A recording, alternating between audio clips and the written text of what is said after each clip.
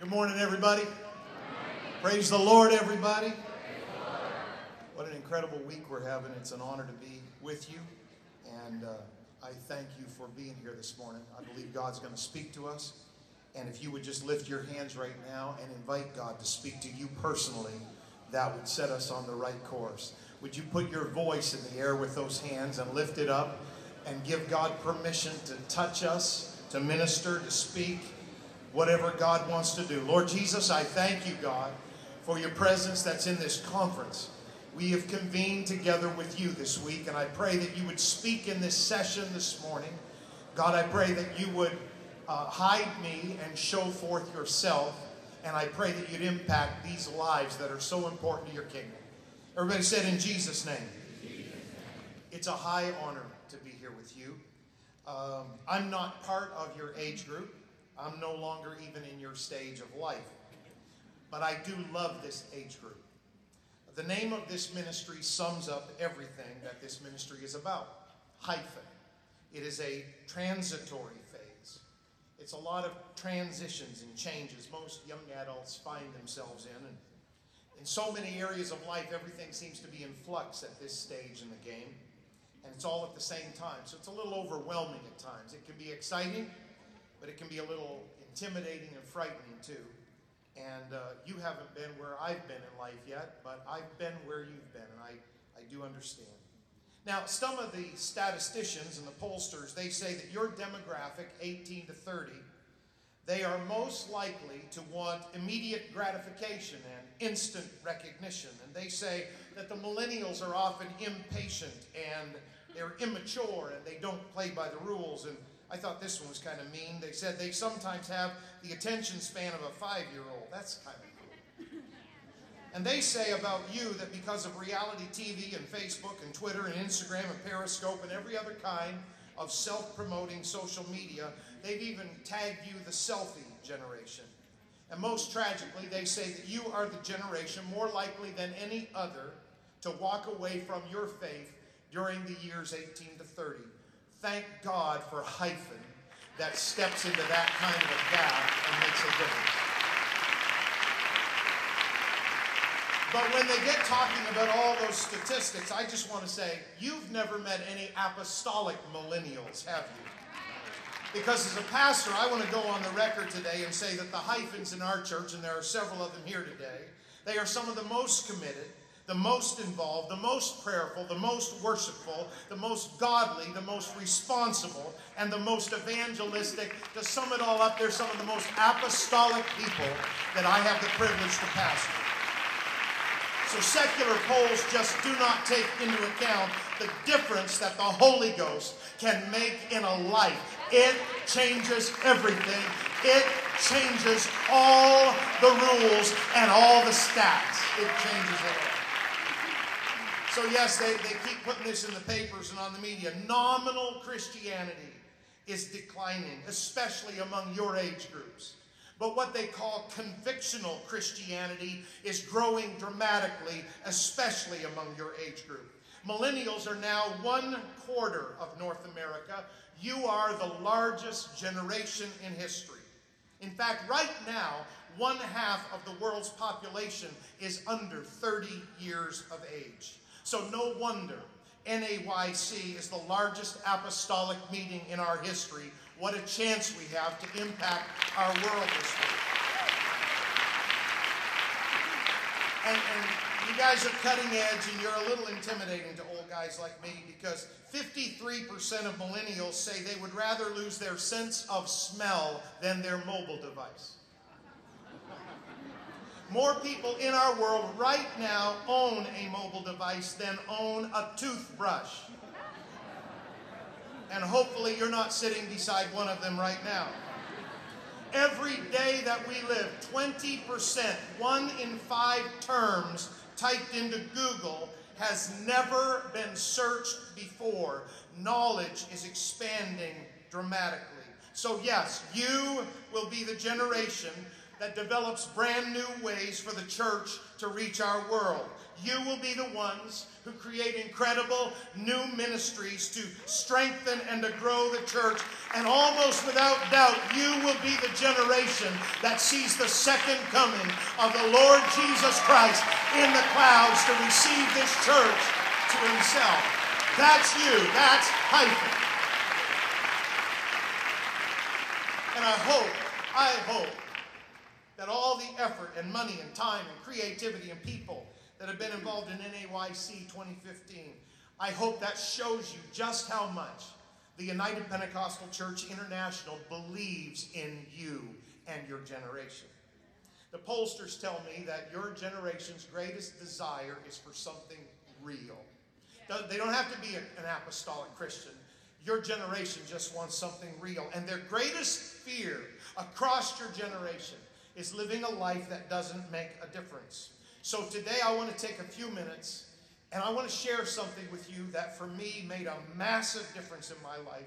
And everybody I know that gets this, it makes a massive difference in their life. The key is you've just got to learn it early enough. Bro, I want to go to slide number 9 if you would. I have no doubt that God has given many of you promises about your future. I have no doubt. In this room, there are people that you have a promise from God about your future. And God's revealed something to you that you're going to do for him or his kingdom. And it seems so big and so grandiose, and you're almost embarrassed to talk about it because you don't want people to think that you're on an ego trip.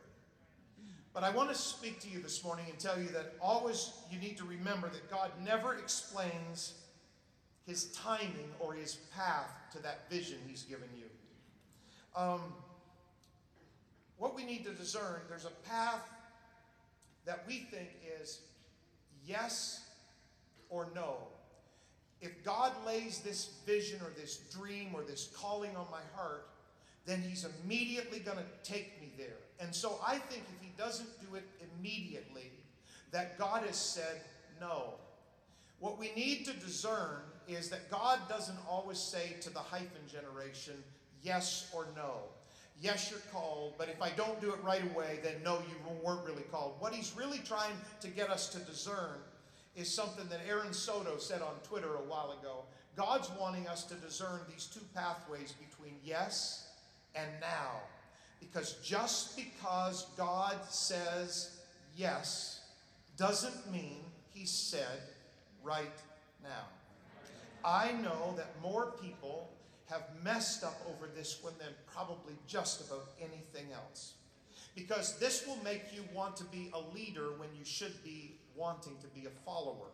This will make you try to puff up and exert your authority when you should be submitting to authority. This will make you insist on your timing when we need to trust God's timing. And this will make you try to force a door open in your life instead of waiting for God to open it. And so I want to give this to you this morning. It's so important. In Bible school, we studied something called the Mountain Peaks of Prophecy. It was incredible.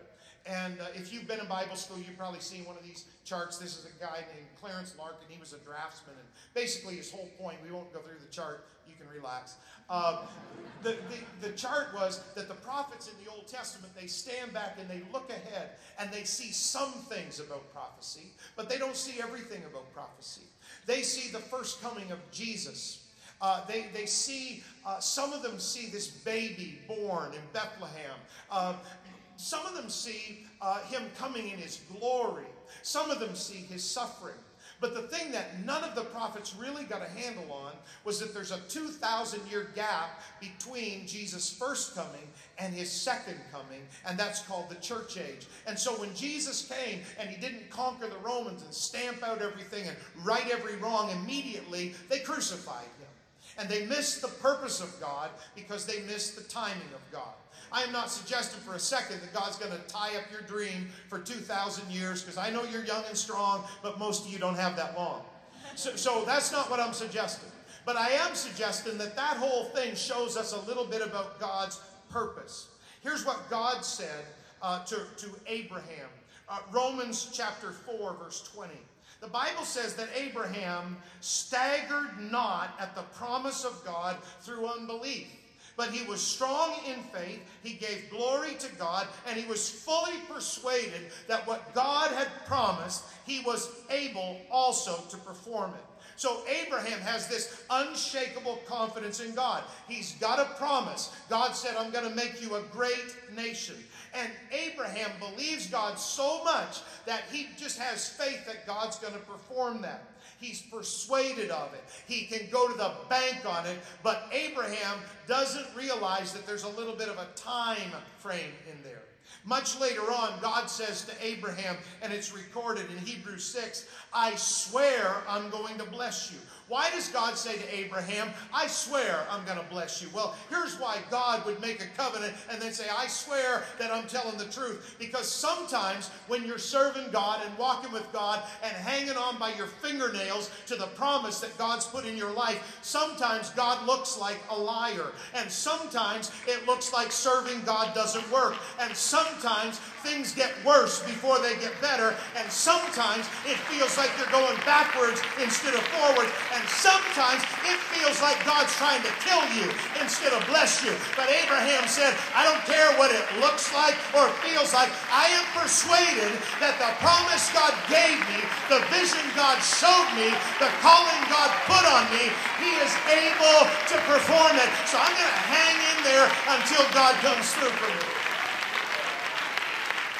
I didn't come here to preach to you a little pablum message, and I thank God that Sister Kristen didn't preach to you a little pablum message yesterday. We don't have time to entertain each other. It's great to have fun. We're having a blast this week, but church is not about just entertaining each other until we grow up. Church is about getting your hand in the harvest and getting your feet in holiness and getting your head in the book and getting your heart in worship. That's what this is about.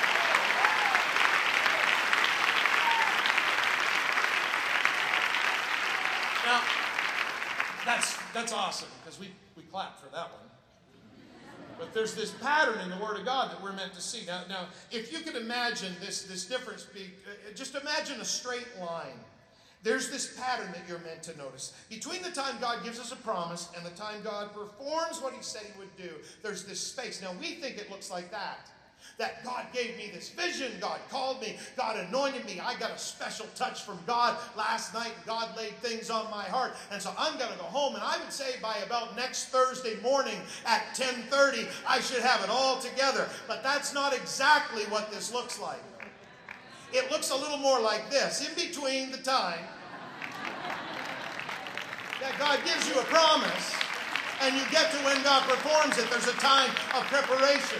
And sometimes it feels like you are upside down. And sometimes it feels like nothing is working. But I'm just here to tell you, as somebody that's a little further in life's journey than you, the best thing you can do in your life is be faithful to God, no matter, even if you feel like he's not right now being faithful to you. If you'll be faithful to him, he will come through.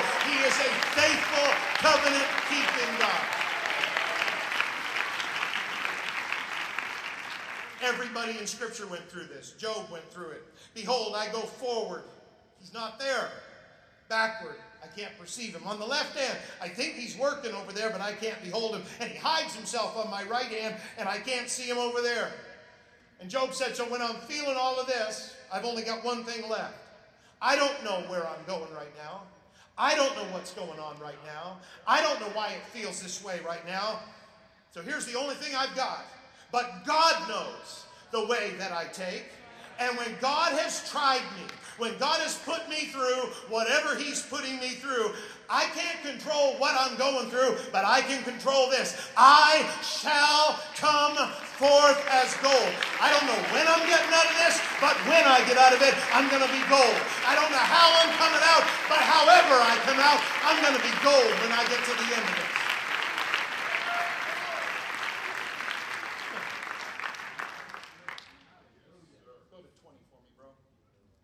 Why in the world has God put us to the test? Doesn't God know that you're already ready to minister?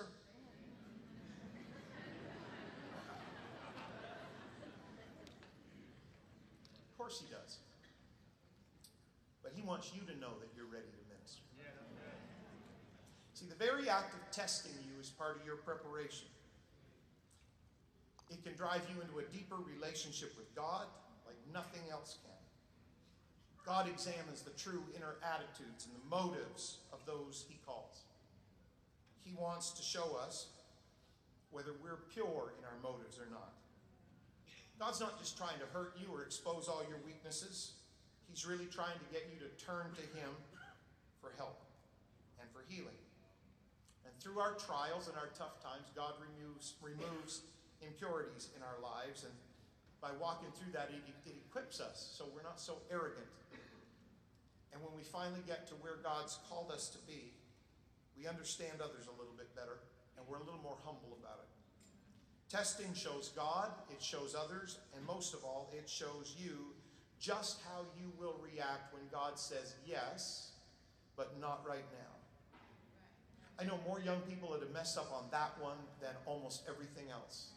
You could almost say it like this: sexual sin has killed its thousands, but this has killed its tens of thousands. That they got so frustrated with God because they wanted to do something for God. They felt a call from God. But they got in this process of delay, and it messed up their mind. And so in an attempt to kind of do something about it, they did the wrong thing. I don't want you to do that. Because the most important thing in your walk with God, the most important thing for you to know is what is inside you. God will work you over so you will really know what is inside you. Because what you portray to all the rest of us and what I portray to you, that's not the important thing about me. The only thing that's really important about me is what God knows about me in the secret parts of my heart. And only God's delays in our lives reveal that. Many Christians have a desire to be used by God, and they don't understand the process. There are many different tests. I read a book one time. It's by a guy named Frank Damasio. It's called The Making of a Leader. And he gives these tests that all God's people go through if God's going to use them. It just would irritate you just to read it. Here's just a handful. I don't have time. There's the time test. The time test is when, by all outward appearances, God isn't fulfilling the word he gave you. And it tries your patience, and then you want to fulfill your promise in your own way and not wait for God.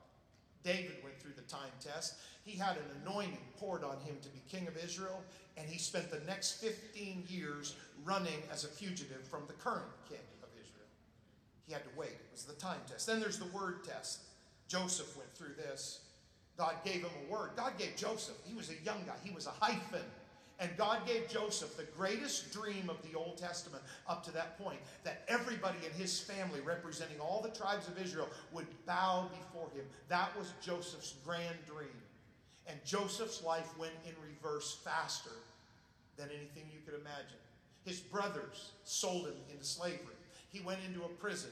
He got released from that temporary prison, went to Potiphar's house. He got falsely accused by Potiphar's wife, even though he stood up with integrity, got thrown back into prison. It was just going in reverse. But what Joseph couldn't have known is that God's word did come true. It just took a while. And like David, Joseph spent about 15 years going in reverse in his life and finally ended up on the throne of Egypt. He couldn't have known that God was not playing checkers with him.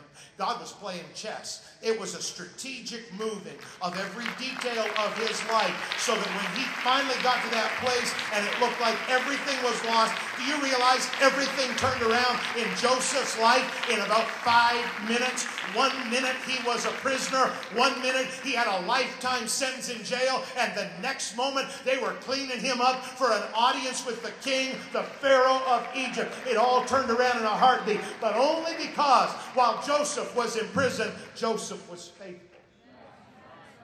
Damasio says there's the character test, like Samuel faced as a young boy when everybody in the religious system of Israel was corrupt, and the sons of the prophet, they were in front of the temple doing horrid things. And little Samuel, he's living for God in a very dark age. That's the character test. Some of you go to school, college, university. Some of you are in a neighborhood or a family where it's just black with sin, and it's just black with cursing, and it's just black with sensuality and sexuality. Thank thank you for standing up as a light in a dark world. What you don't understand is God is driving your character deep so that by the time you get to that place that He's already talked to you about, when you get there, the devil's not going to be able to do anything to stop it, because you're going to have some iron character and some spiritual backbone in your life. There's others, I don't have a lot of time. Damasio talks about the self-will test, and that's when God asks you to do something that goes against everything that you feel and everything you want. Abraham faced that when God asked him to offer his only son. He talks about the discouragement test. Elijah went through that. Oh my goodness, Elijah was quite a guy. He calls down fire from heaven, wipes out all the prophets of Baal, and then one ugly carnal queen, she makes one threat against him, and he's sitting sulking somewhere. And God was testing him. Can you survive discouraging times? Because if you can, I can use you. Then there's the wilderness test. I won't read the rest, but Moses faced the wilderness test. You find yourself in a dry place. Everybody else is having a great time at church. And don't you discount the wilderness. And please listen to me. Don't you backslide when you go through the wilderness. Don't check out of church when you go through the wilderness. You've got to make up in your mind that if I go to 100 services in a row and I don't feel one twinge of any emotion, my relationship with God is not based on what I feel. It's based on the Word of God. And I've got a promise that says He's faithful, and I just choose to believe this instead of this. I'm just going to hang on to what God showed me. In the wilderness, Hyphens, you'll figure it out real quick. You'll figure out whether it's just all your activities that are sustaining you, or whether you have a real prayer life and a real relationship with God and a real relationship in the Word. So when you get in the wilderness, please don't check out. Dig in. Because if you'll dig in, it'll drive your roots so deep that you can live in a spiritual desert for 100 years and you'll still be bearing fruit for the kingdom.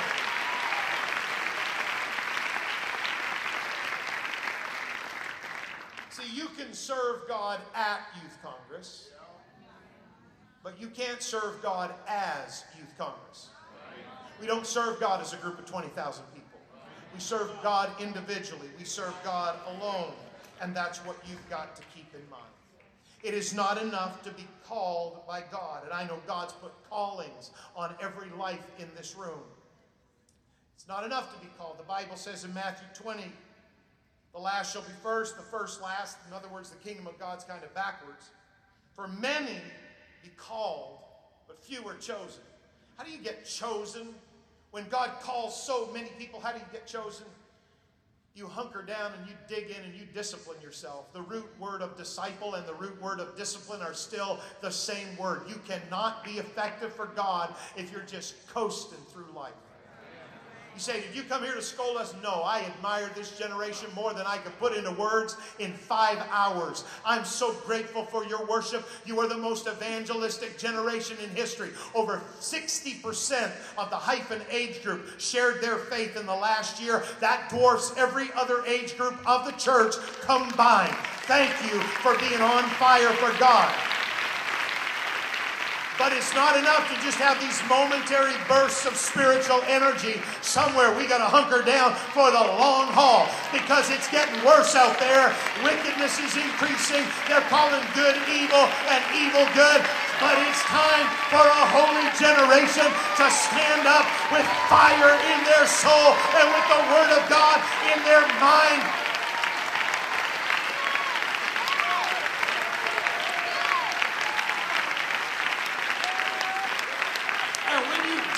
God says, okay, I called a bunch of them at Youth Congress, but that one I'm going to choose to use. I called a bunch of them, but many of them just frittered away their calling, and they went back to all the stuff they were doing before. But that one, they dug in. So I called them, but now I choose them. I choose to use them because they took their calling and they did something with it. They took their calling and they deepened it. But even that's not enough, because if you get to the last book in the Bible, it says, they that are with Jesus when he comes back, they are called and chosen and faithful. They stuck it out long after. God put them in a place where they could be useful, and then all hell broke loose. God put them in a place where they could be a witness, and all opposition of the enemy broke loose. But they just hung in there, and they were faithful. And when he comes back, there's going to be a great host, and 20,000 will look like a drop in the bucket, and they're the ones that are called and chosen and faithful. That's a better goal and a bigger goal than your education. Get your education, but get yourself called and chosen and faithful. Get a career, get a good one, make money and support the work of God, but get yourself called and get yourself chosen and get yourself faithful.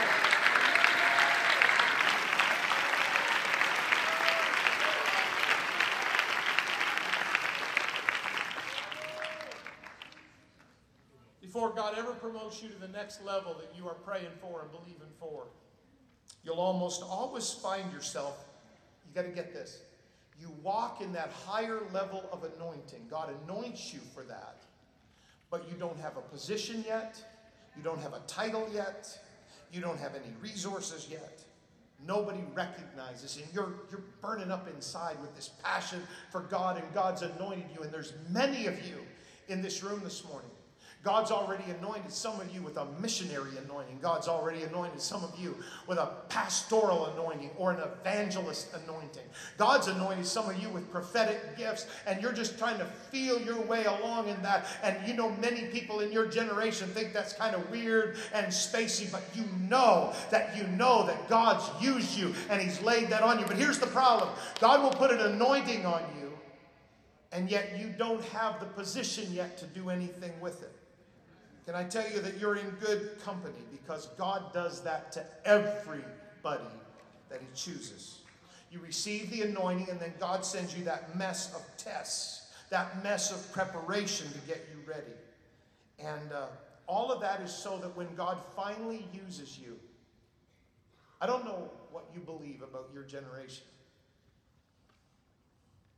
I believe that in this room there are people that are going to preach to larger audiences than anybody in the history of the United Pentecostal Church has ever preached to. And yeah, I know about some of our biggest meetings overseas. I really believe that about your generation. I really believe that in this generation there are some prayer warriors that are going to shake hell and split cities wide open. I really believe that in this room, I'm not talking just, I really believe that in this room there are some people called to be evangelists, and the numbers that they will see in their ministry receive the baptism of the Holy Ghost, lives changed, are going to dwarf any expectation even they have for their life. And that's why God puts you to the time of test, because he doesn't want you to blow up with your ego when you get there. He doesn't want you to blow up with pride when he finally starts to use you. So he puts you to the test. Because Hyphens, your transition into that next level of service for God and anointing of the Spirit, it has to happen internally before it happens externally. I do not take cheap shots at your generation, because I love and admire your generation. But we have to be careful in this age of social media that your online persona, your online identity, doesn't become a performance in and of itself. You've got to be careful that you're not just tweeting about prayer, but you don't pray.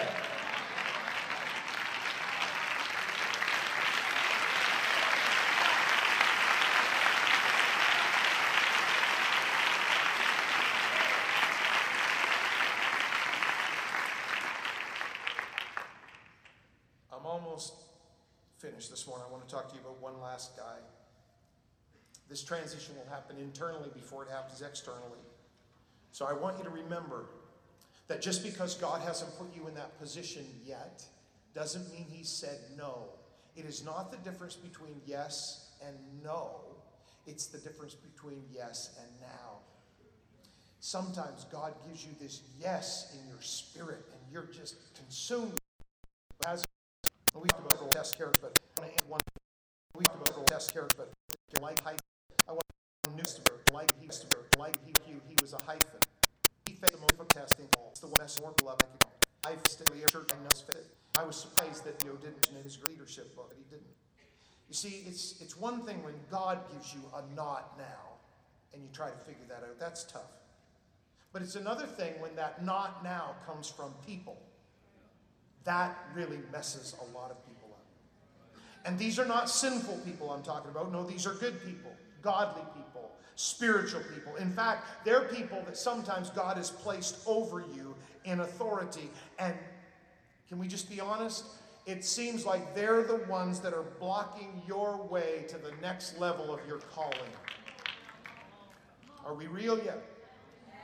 And it feels that way. The psalmist said in 55, he said, it wasn't an enemy that messed me up. I could have taken that. I expected opposition from the world. But it was you. You can hear the betrayal in his voice. He said, it was you. We were part of the same church. We went to the house of God together.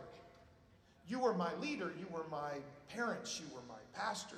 You messed me up because you said no and I didn't understand. This last guy, his name was Mark. And if anybody was a witness to apostolic history, it was him. He was about 10 years younger than Jesus and the rest of the disciples. They were at the end of the Hyphen age bracket when Jesus began his earthly ministry, and Mark was at the beginning of the Hyphen age bracket. Has anybody noticed this yet? That many, if not most, of the key players in the New Testament church were Hyphens? Has anybody noticed that yet? So before you think that you can't do anything for God, Jesus and all the disciples, the apostles, all the deacons in the first century church, they were almost all in the Hyphen age group.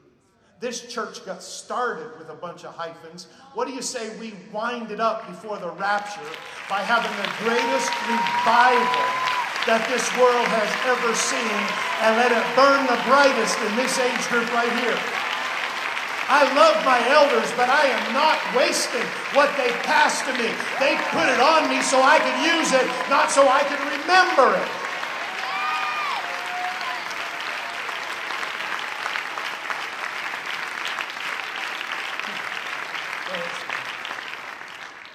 John Mark's mother Mary, she was obviously a woman of means because her house had a room big enough to accommodate meetings of the early church. Many scholars believe that the Last Supper and the day of Pentecost and the prayer meeting for Peter's release from prison all happened in this big room in Mark's house, in his mother's house. And Mark saw it all unfold, and it forever marked Mark. He felt a call to do something for the kingdom of God. Now, Mark had all the impatience and impetuousness of youth. It's amazing to me that when he writes his gospel, some 30 years later, he includes one embarrassing predicament that he got himself into on the night Jesus was betrayed in the Garden of Gethsemane. Now, how's this for full disclosure? Mark 14, they all forsook Jesus and fled, and there followed him a certain young man having a linen cloth cast about his naked body, and the young man laid hold on him, and he left the linen cloth and fled from them naked. And he puts it in his own gospel. Give me a break. Every Bible scholar agrees that's Mark. He's the only one that records it. Everybody else is willing to forget that moment.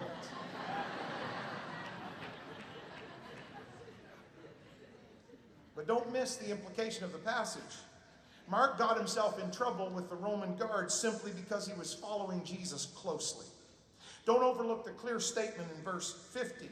All the other disciples had already forsaken Jesus and run in fear of their lives. So there was something good and something bold and something courageous in this young man. He followed when others fled, and he stayed when others left. And yes, he was left naked and vulnerable, but at least he followed Jesus further than everybody else around him. Now, Mark remains in the background for the next few years of church history. He's always present, but he's never prominent. He's always in the background serving. He's never in the foreground leading.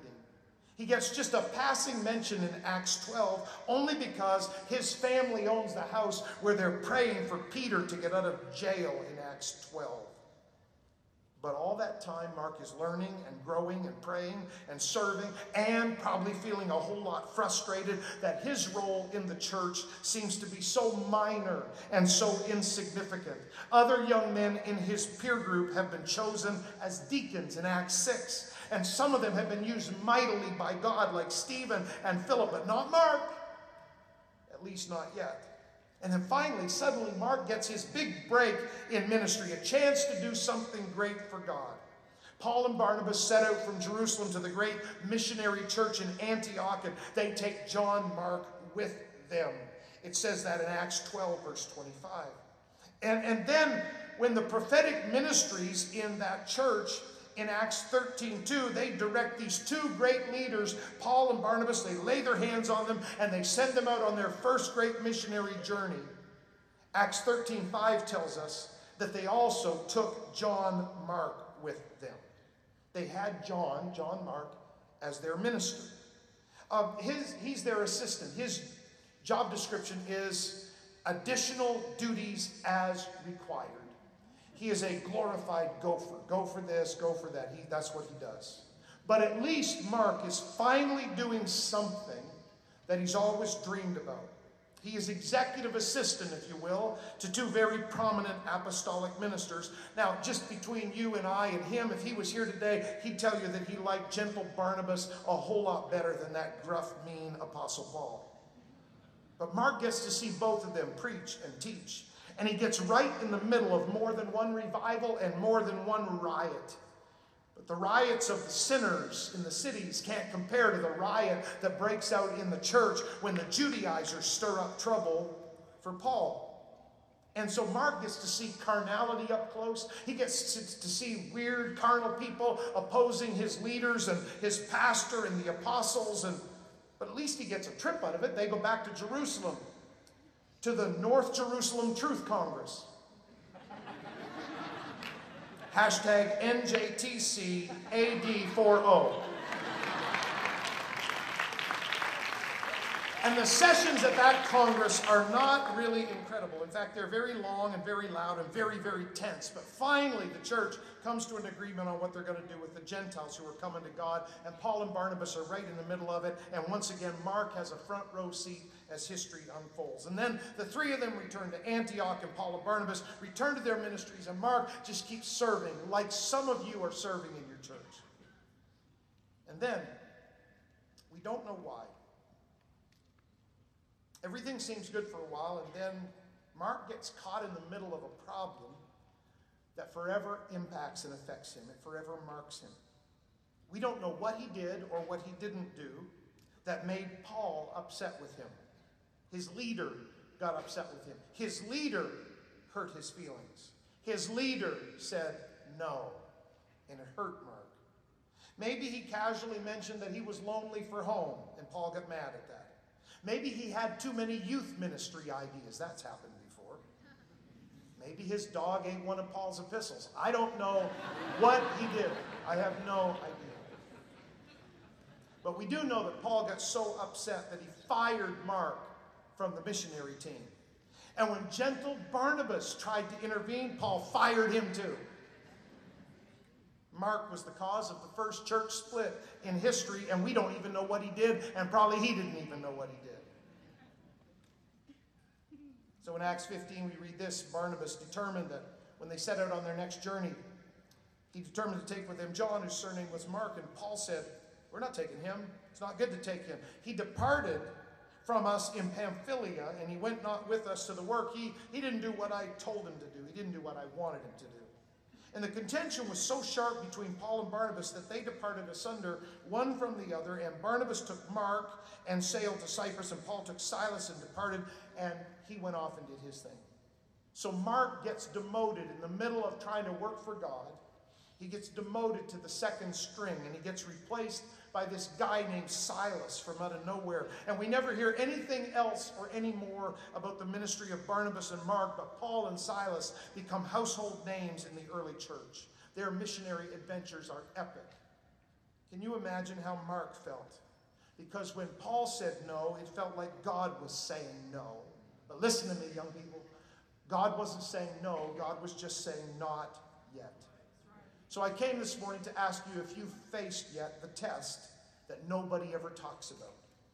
The test where it seems like even your spiritual leadership is trying to limit you. We never hear from Mark again for several years, not a word. And the most amazing thing is not that he stays silent, it's that he stays faithful. He retreats to the background. We never hear one word of complaint. He stays in that holding pattern for nearly 20 years. So John Mark's long delay in ministry is simply because of somebody else's attitude toward him, in this case, Paul. God doesn't do anything about it. God leaves him in a holding pattern for a good long while. And to add insult to injury, God just keeps using Paul and Silas in miraculous ways, as though nothing had ever happened. And Mark's left to deal with delay and hurt and misunderstanding and embarrassment and crushed dreams and shattered hopes. Can you imagine how that young man felt? Maybe you can, because maybe you felt like that. It's been referenced in just about every message this week, and I'm about to say it again, because it is the secret to successful ministry in your future. It is the shield that protects you against false doctrine and worldliness. It is the foundation of the blessing of God in your life. And yes, it is the test that nobody ever talks to you about. It is a word that many in your generation love to hate. But this one word is the master key to the Christian life. It is the word submission. You can only submit when you put your life and your dreams and your goals and your ministry and your hopes under someone else's leadership. And you can only submit to them when you disagree with them and still do what they say for you to do. So you can imagine how long something like that would last with most people in your generation.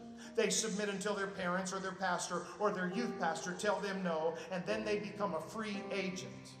That is not submission. In fact, that is just rebellion, because partial disobedience is still full disobedience.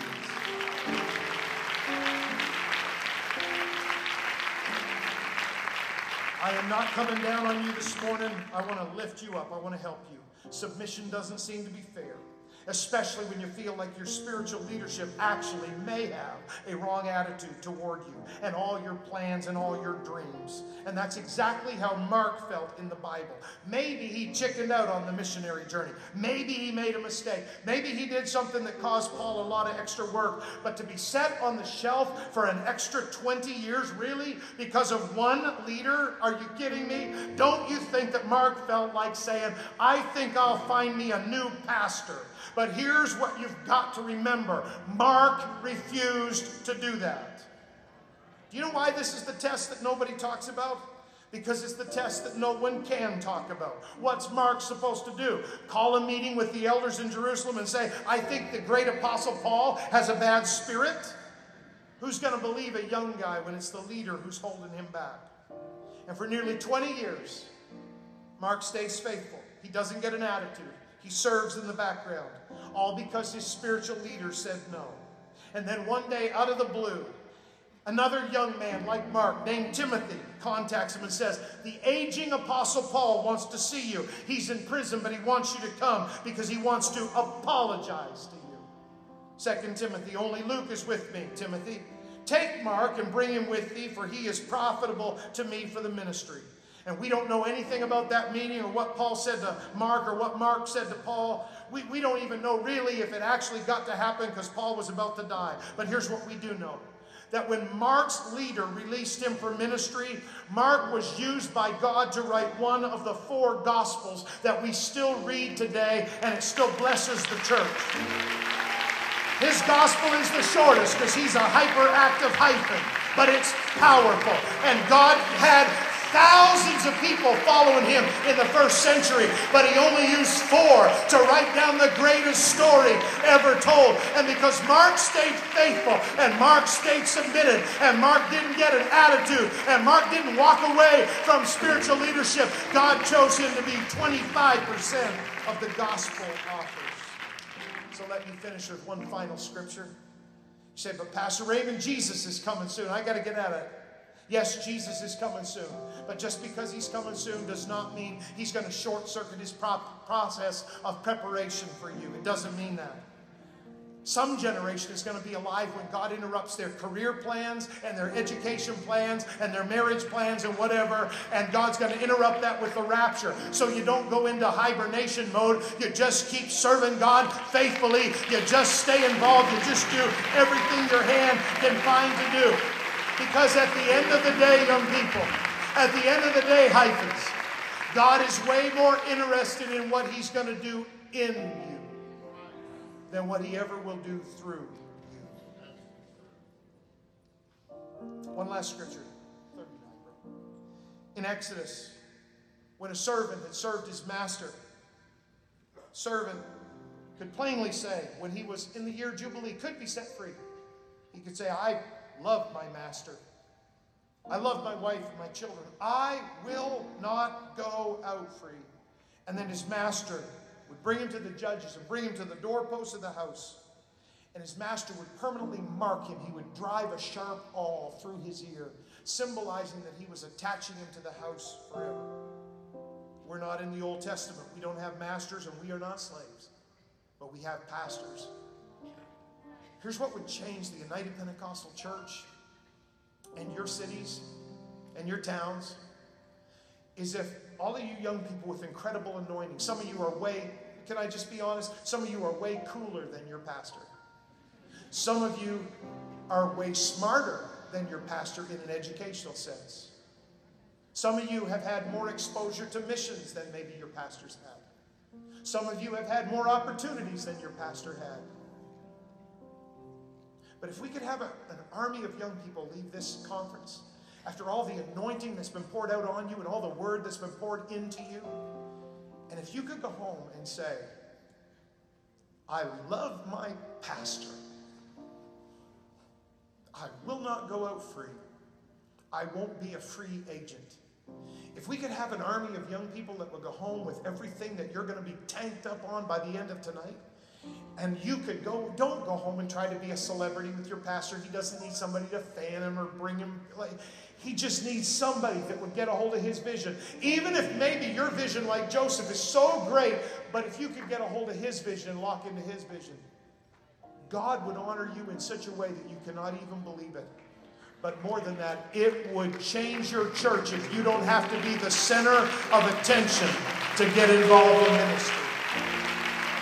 I want you to stand right now, and before you leave, and I know we need to go to session, but I want you to reach over and I want you to clamp your hand on the shoulder of somebody on either side. Go across the aisles if you can. I want to just make long chains of hyphens right now. And somebody in here, you feel like, well, I'm not there yet, but somebody, every word I said this morning, that is you right now. You are frustrated. You're feeling alone. You're feeling odd, and you're feeling left out. And you're feeling like God's blocked you, or your pastor's blocked you, or somebody's blocked you, or your parents have blocked you. Now, I want you to lift up your voice in the couple of minutes we have left. I want you to lift it high, loud, and proud and say, God, I'm going to go home and I'm going to lock into my local church like I never have before. I don't need to be on staff. I don't need to have an office. I don't need to have a title. I don't need to have a salary. I don't need to have a church key. I don't need to have anything. I just need to go home and put out of my heart what you've put into my heart this week. I wish you'd lift that prayer up. I wish you'd lift up your voice like a trumpet. Because if you will do that, God is going to use this generation to impact this denomination. God's going to use this generation to impact every city and town and village that you've come from. Don't stop praying just yet. Lift that up. Lift that up. We'll get you to session, but don't miss what God's speaking to you in the next couple of minutes. Go home and be faithful. Go home and let your calling flesh out on God's timetable, not yours. Go home and put your hand to the plow.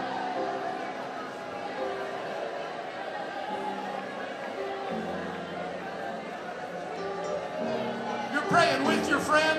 I want you to pray for your friend as we get ready to dismiss. Pray for them. Pray that God would do something incredible in their life. Don't just pray for you. Pray for them. God would do something incredible in their life. Don't just pray for you, pray for them.